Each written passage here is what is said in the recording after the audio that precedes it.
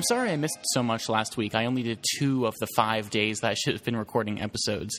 I had a film to finish and several papers to write, so that ended up taking most of my time. But I'm back, and half of my classes are completely finished, so I'll be back for the rest of the week and all next week for certain to talk to you about my favorite movies and TV shows and everything. I've got a bunch of topics lined up for this week. For the first time, I've actually sat down and written down topics. Now that I have all this free time, I can do a lot more with this show and actually have a lot of stuff planned out for you guys.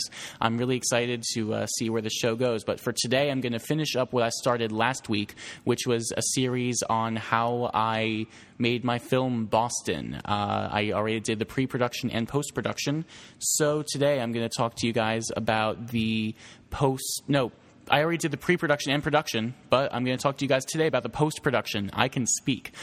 So after I captured all the footage on the Sunday before the film was due, I hunkered down in the basement of one of the buildings at Northeastern and just edited my face off for like 6 hours. I went through all the footage and chose everything that I wanted, arranged all of it, went through the best takes, and just experimented to see what kinds of stuff I was able to do. I had a lot of work with the sound as well because I didn't want to have any diegetic sound in the movie. Most of it was going to be score and voiceover from the get-go. So what I wanted to do was, when I was shooting, I just directed Ben, said, okay, walk over there, turn your head. And then there were points where I had to use diegetic sound for one reason or another because, he would open a door and you just wouldn't hear the door open. Or, he'd be walking and you hear someone, or you see someone say something and there's no words coming out of their mouth, which doesn't make sense. So I had to do a lot with the sound in this movie and try to make everything work out the way I wanted it to. And along with the sound, I used a lot of Jonathan Colton music for this. I used I'm Your Moon, an instrumental version of it, for the main chunk of the movie, which was exploring Boston. And then after that, I used a song called First of May to end the movie. And I found the karaoke versions of them. He's Creative Commons 100%, so I was able to use it for free and then distribute it however I wanted.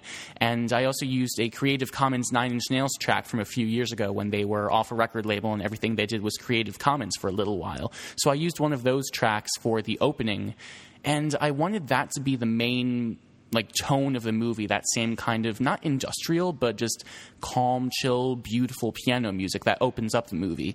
And I wanted to have that in there as somewhat of like a tone setter, but then I thought, why not use Jonathan Colton? I only found 1 or 2 songs from Ghosts that I could use that were Creative Commons, so how about I do some Jonathan Colton? And that set the tone for the rest of the movie. And I realized there's a little bit of a disconnect between, 9 Inch Nails and Jonathan Colton, who's a much more indie kind of guy who has a lot of fame on the internet just because he used to be a programmer, and his songs aren't novelty, but they're funny and very genuine. He's such a cool dude, but, compare that to 9 Inch Nails, who has such a reputation for the angry, kind of grungy 90s genre and feel. There's a big disconnect there, but I feel like I made them work together pretty well for this movie in different parts, which, I don't know, I'm really happy with how the sound turned out. In terms of editing it, I had so much footage of Boston that I went around myself and took, shots of buildings or cars passing by, people on Newberry Street. I had so much footage. I just went out for a day and spent hours and hours and hours getting whatever interesting footage I could, just so I had a lot to work with. And in the end, some of it shone through. My favorite bits of it were in the movie anyway, but how it all, panned out, I just choose the best ones and see what looks interesting juxtaposed with each other. In terms of juxtaposition, there's this one great bit that I'm really proud of. I made Ben walk out of the library and then had him walk around the corner in the Commons when we went over there. And I knew I wanted them to kind of line up so that I could cut right from one to the other and make it look almost seamless. And it worked, amazingly enough. When there's that cut between the library and the Commons, and Ben looks like he doesn't move. It looks like he just walked into one world to the other. And I'm really happy with how that turned out. I think that looks really, really cool. So after I edited everything, I wrote the voiceover. I know that's really weird. Like, I edited first and then wrote the voice over after. And I don't know of very many people that would do that. I'm happy with how it turned out. I made the movie with the narrative I wanted, and I got the narrative because I knew it. It was in my head, and I just had to make it come out with this footage.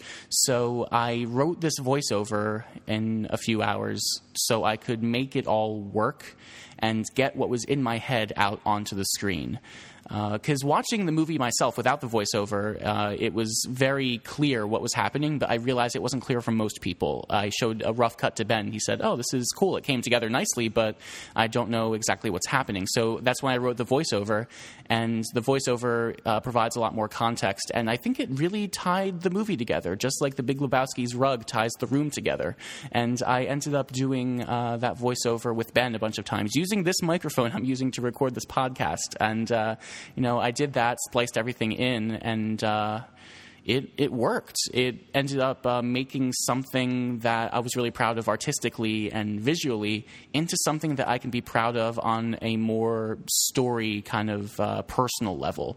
Because, I'm not from Iowa, but I have a friend who's from Iowa, Mary Tobin, who's wonderful. I had to throw that in for her. But I came to Boston and knew nothing about the city, and I had a realization a few weeks ago. I am in a city. What am I doing sitting here in my bedroom? I don't know. Was I reading a book? I'm just reading a book here in my bedroom, spending a Friday night in. Why can't I just go out and explore Boston and see it? And I ended up just walking around, and that's where the inspiration from the movie itself came. But I drew on that for this voiceover that I wrote.